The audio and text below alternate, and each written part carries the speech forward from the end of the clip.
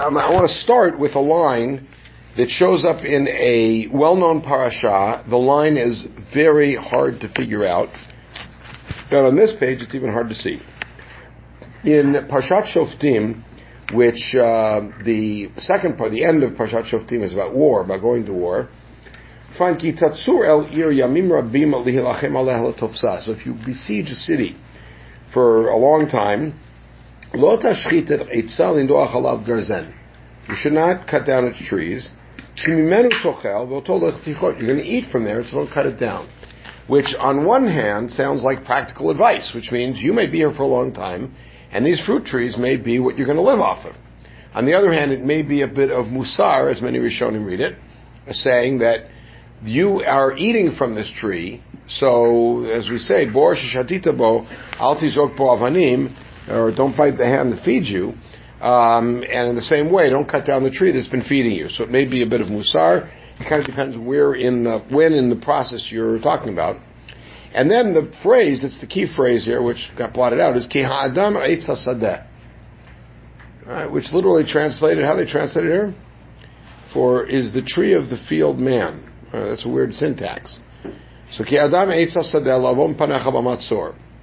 So many people read it the way they translated here, as not a statement but a rhetorical question. Is man like a tree? That he's going to stand in front of you in a matzor, meaning the tree doesn't have the opportunity to run away or anything else, unlike a man. Which means we're going to treat trees, if you will, kinder than man. Because man's going to run away, but the trees just can't move, has to sit there, so why knock them down? And then, so it's a deciduous tree you can cut down. Then you could build a matzor. Matzor is typically built up with a battery, which means building up sort of ramparts against the city, and then you sit up there and you look down on them and you make them feel all cowed and everything like that.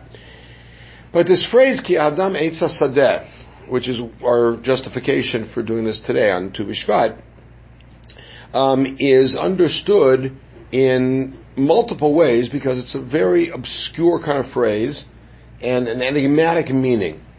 So I want to show you the Sifri here. The Sifri is the Midrash Chachamim, Midrash Halacha on Devarim. Says as follows, source number 2. Ki adam eitz hasadeh, melamed shechayav shel adam einam ela min ha'ilan.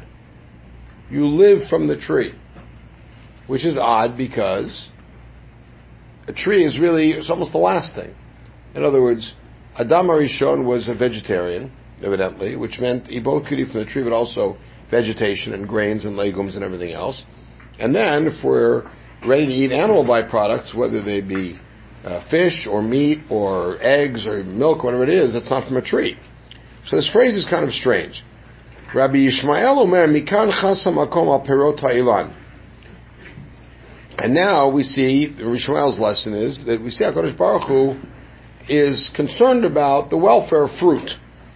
Kal v'chomer mi'ilan. And now, Uma ilan shoseh perot tirsicha katuv alav v'aton lacha kama v'chama. If the tree that could produce more fruit, and God said don't cut it down, and Kal v'chomer, he has concern for the fruit themselves. It's a very strange phrase. In other words, we're supposed to be careful with the food that comes off of the tree.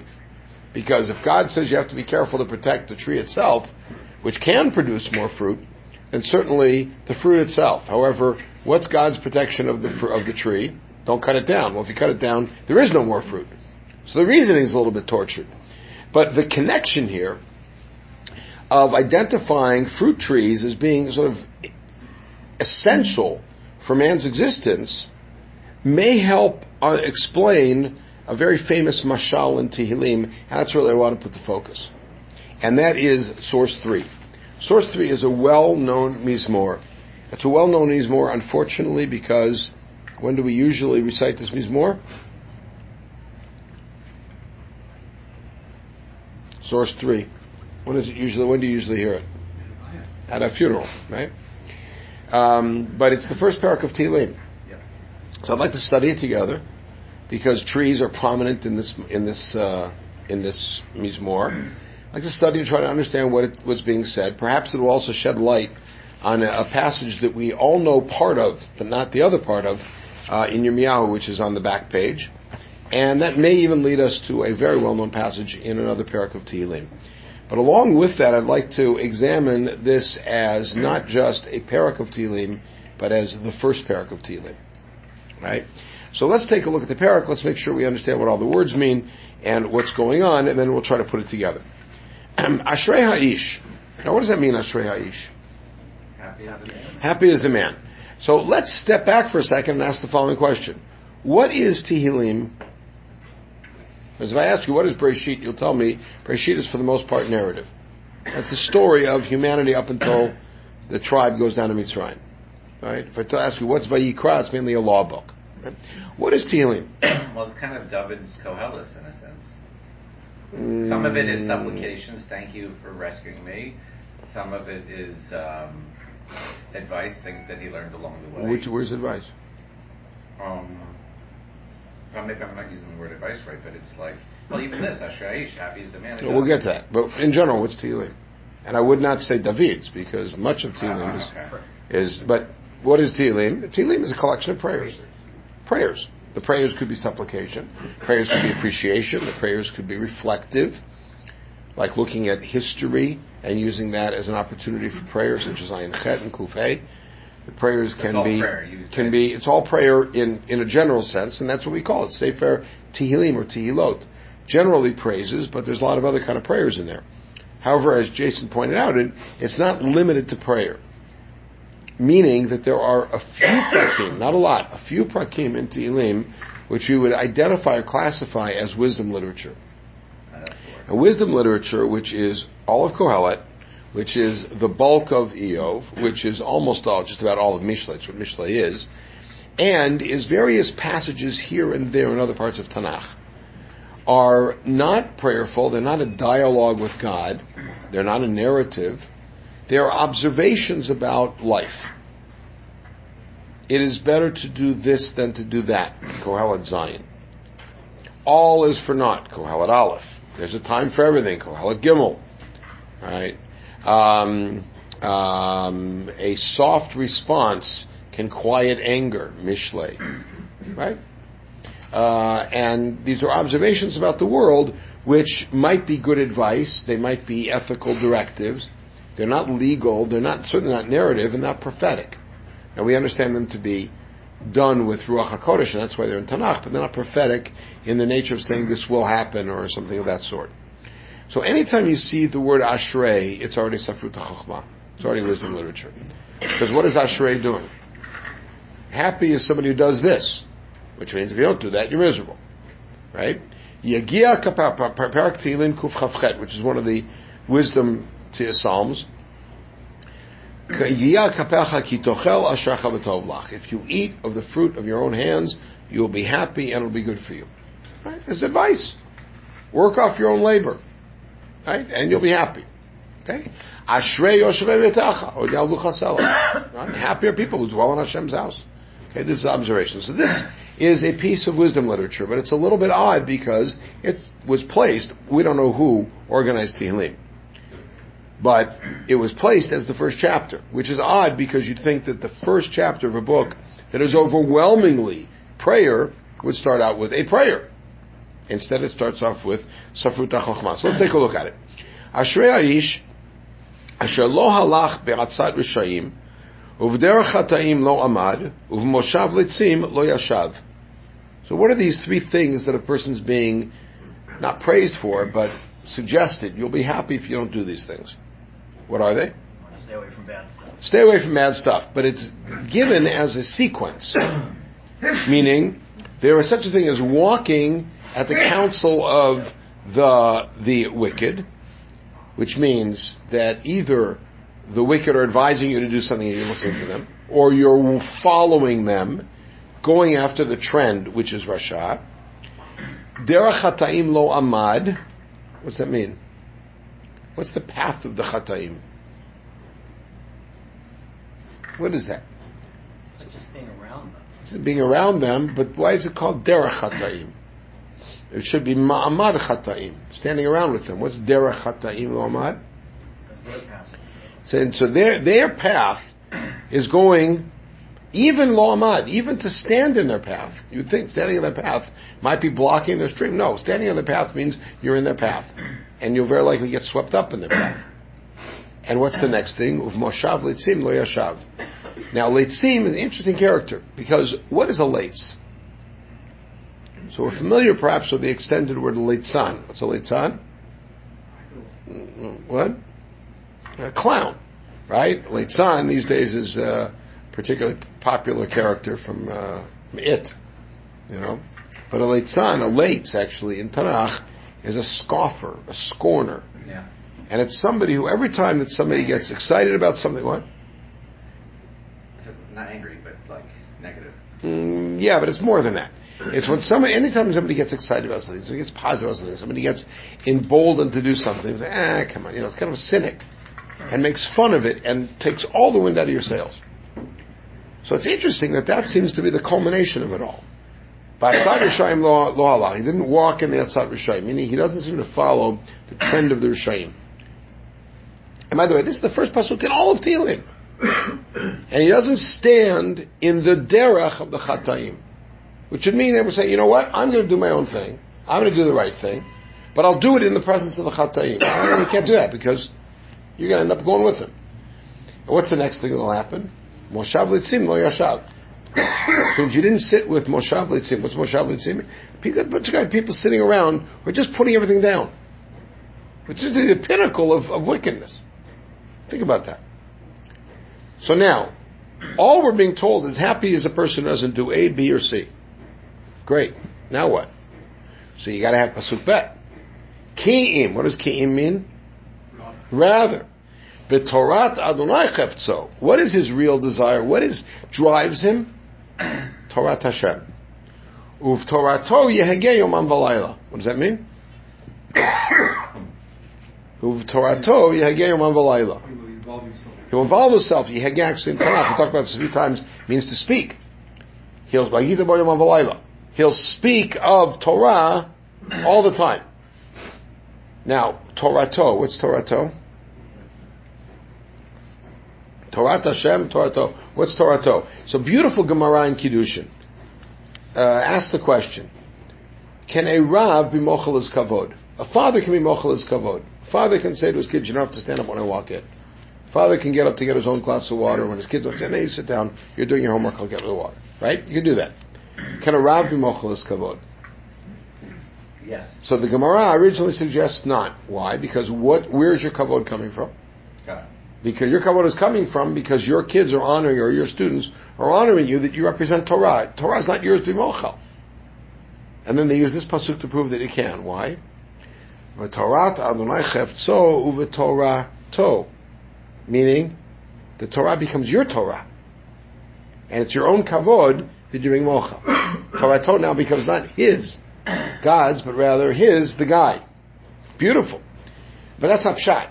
Simple pshat is Torato is God's Torah. But why does the pasuk repeat itself? Why doesn't it say Ki'im b'Torat Adonai cheftzo uvo yehegeh yomam v'layla?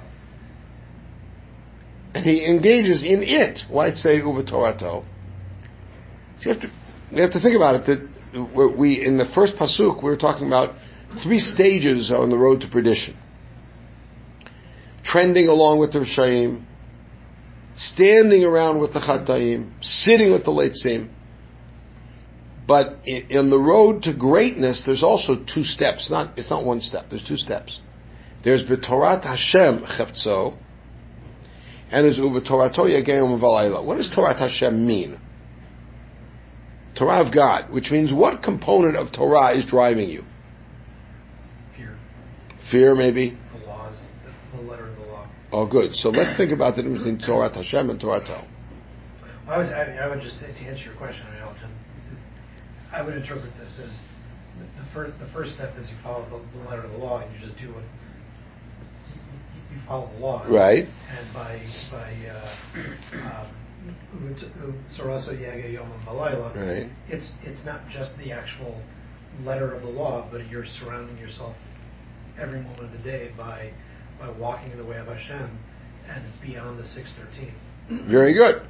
So what Aryeh is suggesting is, B'Torat Hashem Chefetzo means I'm going to do what it says. What we're talking about Laila, I'll expand a little bit, is saying, and not only am I going to do exactly what it says, but I'm going to engage myself constantly. I'm not just going to eat this and say Bar Praise first. I'll actually say, well, wait a second, dates, figs, which comes first? And I'll think about it. It actually makes it the obverse of the first sentence. Right, because? Because the first sentence is going from walking down to sitting, and your explanation is sort of going from sitting to exactly. walking. So it is the what you call the obverse, right? And of the direction. Yeah. Question. Yeah. What is yega? I thought is a meditative. In rabbinic Hebrew, in biblical Hebrew means to speak. Right. So what's the contrast between chefetzo and yega? Oh, good. So that I think takes us to a different split than the one I suggested, which is, I think, another possibility is B'Torat Hashem Chefetzo, meaning I'm drawn to it because it's God's Torah. And U'B'Torato Yehegeh Yomam V'Layla, and I speak about it day and night because I'm also in love with the instructions themselves. In other words, I'm drawn to it because it's Torat Hashem, and I speak of it day and night because of my engagement and love for the Torah itself, as Torah. But either way, you're right, this is creating a very clear positive-negative, very clear distinction between the Rasha, who walks and stands and then sits with the Leitzim, and this person who engages and then maybe takes it with him, as you said, and moves it further out. So the distinction between the Tzaddik and the Rasha here is very clear.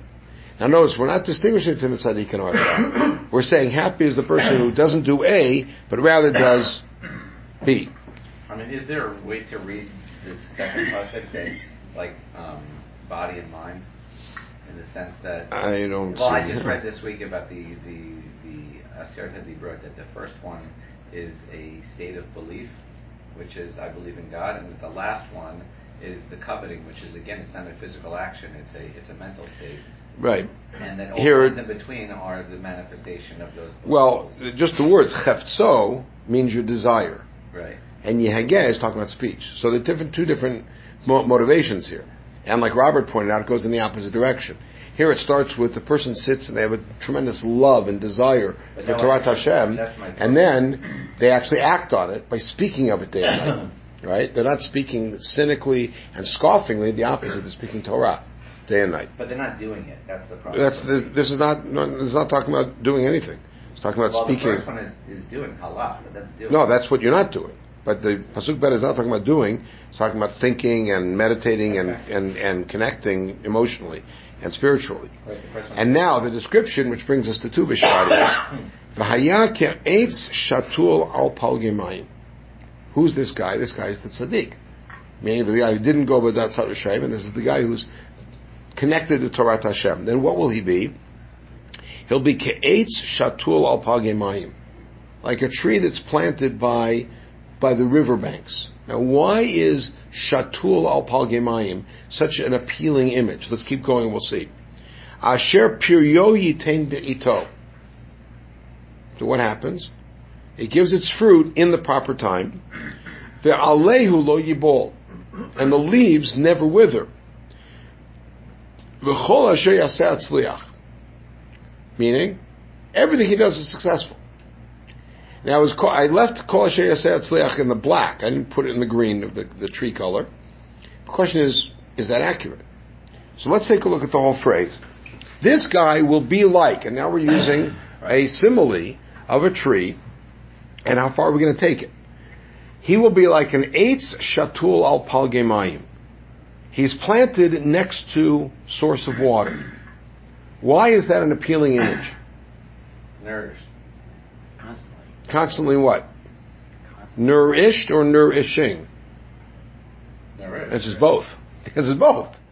He's constantly nourished because he's on the banks of a river, and he's constantly nourishing because his fruit is always giving out in time, and even his leaves never don't wither. Now, why is his leaves don't wither an important piece of the simile?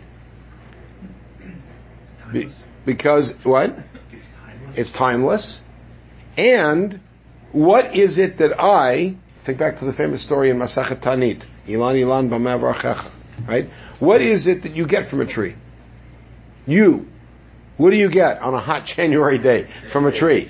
You get food and you get shade. So this tree will always give its fruit in its proper time and will always have leaves there that'll give you shade. Now, how does that connect in the Nimshal? How does that connect to the fellow who is totally engaged in Torah? What are the peirot? What's the water? What are the leaves? What do we think? And this is wide open. There's no right answer. What do you think? Is the water, though, separate from the fruit and the leaves? Because Sure. the water produces the fruit and the leaves. I know, but where is he getting his nourishment from? From the water. What is the nourishment he's giving out? The fruit and the leaves. So what's the water? God? Water is Torah throughout Tanakh. Right? That's a consistent thing in Mayim Ela Torah. What's the fruit, though? What's the fruit? Wisdom. Wisdom. What else possibly? Mitzvot. Mitzvot. Good. Maybe students or children, right? That are being produced. And then what are the leaves? So what do leaves do in the mashal? As a tree, what do leaves do? Shelter. They protect, the shelter. So what does that have to do with this guy? Well, it can't be Torah because that was already used. It's like he's protected under the Shema. He is getting protection or giving protection? Getting. Except that it's his leaves.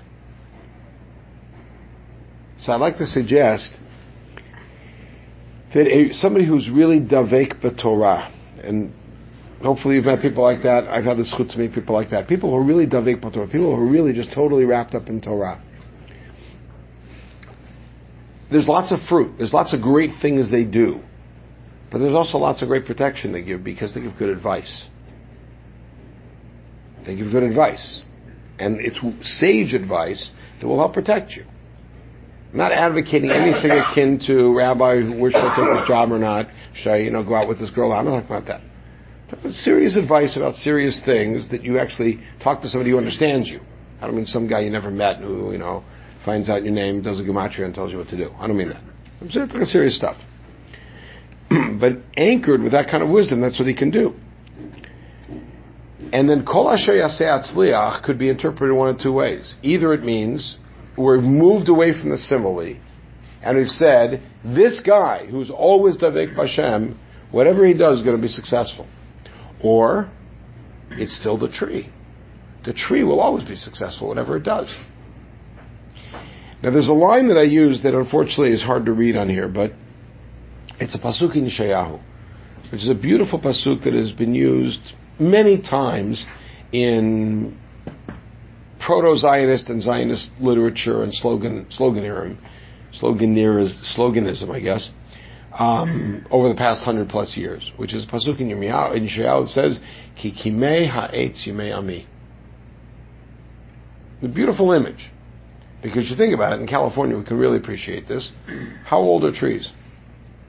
We have trees that are here since before. There were trees that were planted when the Beit HaMikdash was standing. Trees in California, they were planted when the Beit HaMikdash was standing. It's quite impressive. You have redwoods up north that are 2,000 years old. Kimei ha'etz yimei ami. But there's more to it than that. Because you could just say, my nation is here for a long time. Why yimei ha'etz yimei ami? Because this is what this nation should be like.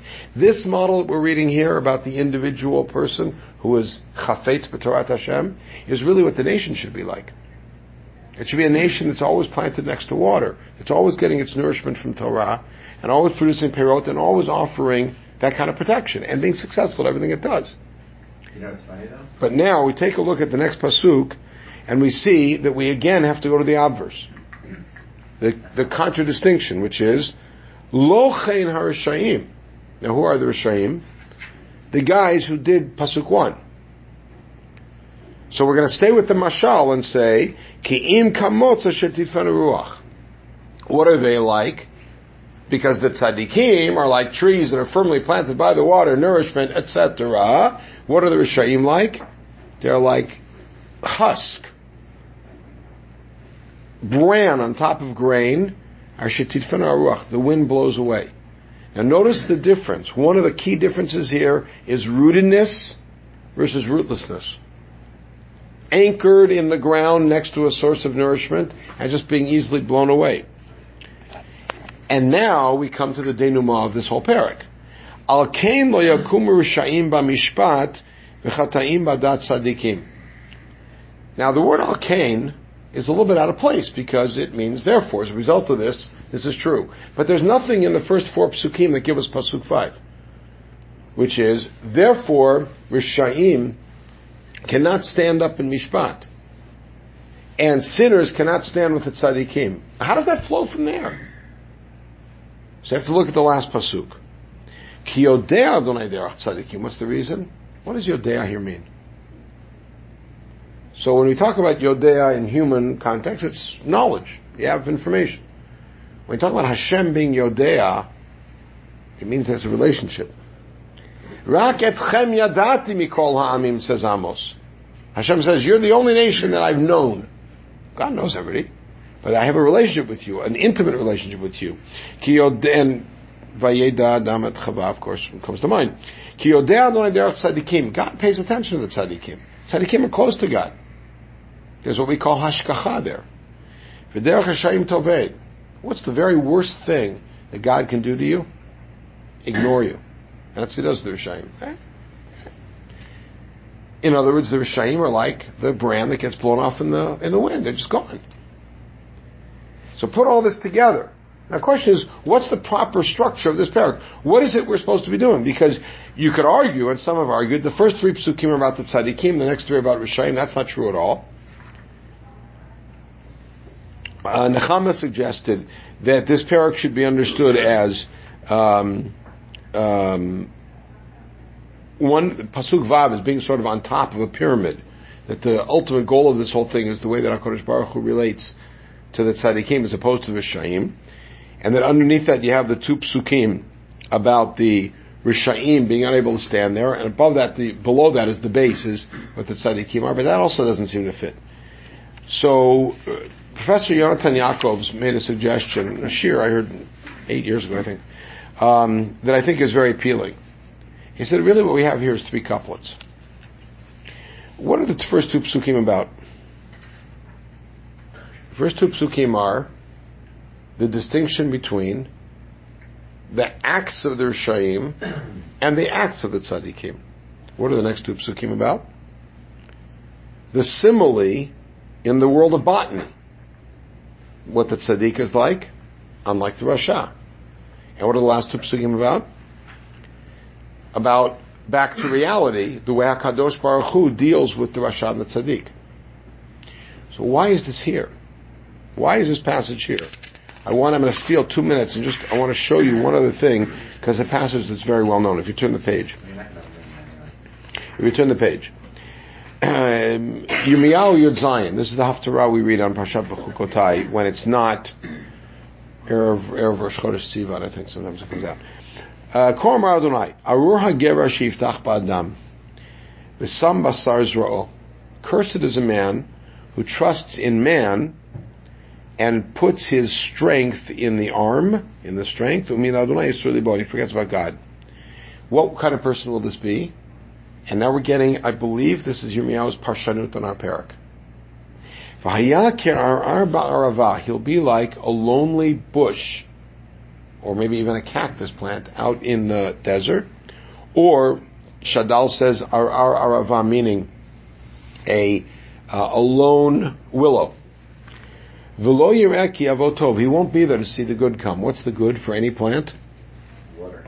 He won't be there for it. V'shachan charirim b'midbar. He'll end up ending up alone in the desert. Eretz mleicha v'lo teshev, like a salted land, a place where nothing can grow. What's the inverse of that here? Baruch HaGever Hashiftach B'Adonai. V'yad Adonai miftacho, as opposed to Sam Basar Zro'o. Somebody puts human strength as his pillar. Here he puts Hashem as his pillar. What's he like? V'ya ke'etz shatul al yivleim al mayim. He'll be like somebody who's planted next to water. Does that sound familiar? V'al yuval yishalach shorashav. His roots will go out into the healthy earth. V'lo yireh ki avo chom. Now notice, lo yireh and lo yireh. The first guy won't see the rain. This guy won't see the heat. This guy will not see when the hot days come. Vaya alehu ra'anan. His leaves will always be fresh. V'vishnat batzoret lo yidag. He won't be afraid during a famine. V'le'amish me'asol peri. He'll always be making perot. It sounds exactly like our guy in this parak. And this distinction is something that leads us to the last passage I want to show you very quickly. You all know the passage at the end of Parak Tzadi Bet. Tzadik katamar yifrach. And here the Mishorer uses a similar example of a tzaddik being like a tree, but which tree? The date tree. Ke'erez balvanon yizkeh, and will be as high as the erez. What's the erez? The cedar. And there's two trees consistently through Tanakh. The tamar as being the one that has broad leaves and gives fruit, and the erez as being tall and strong.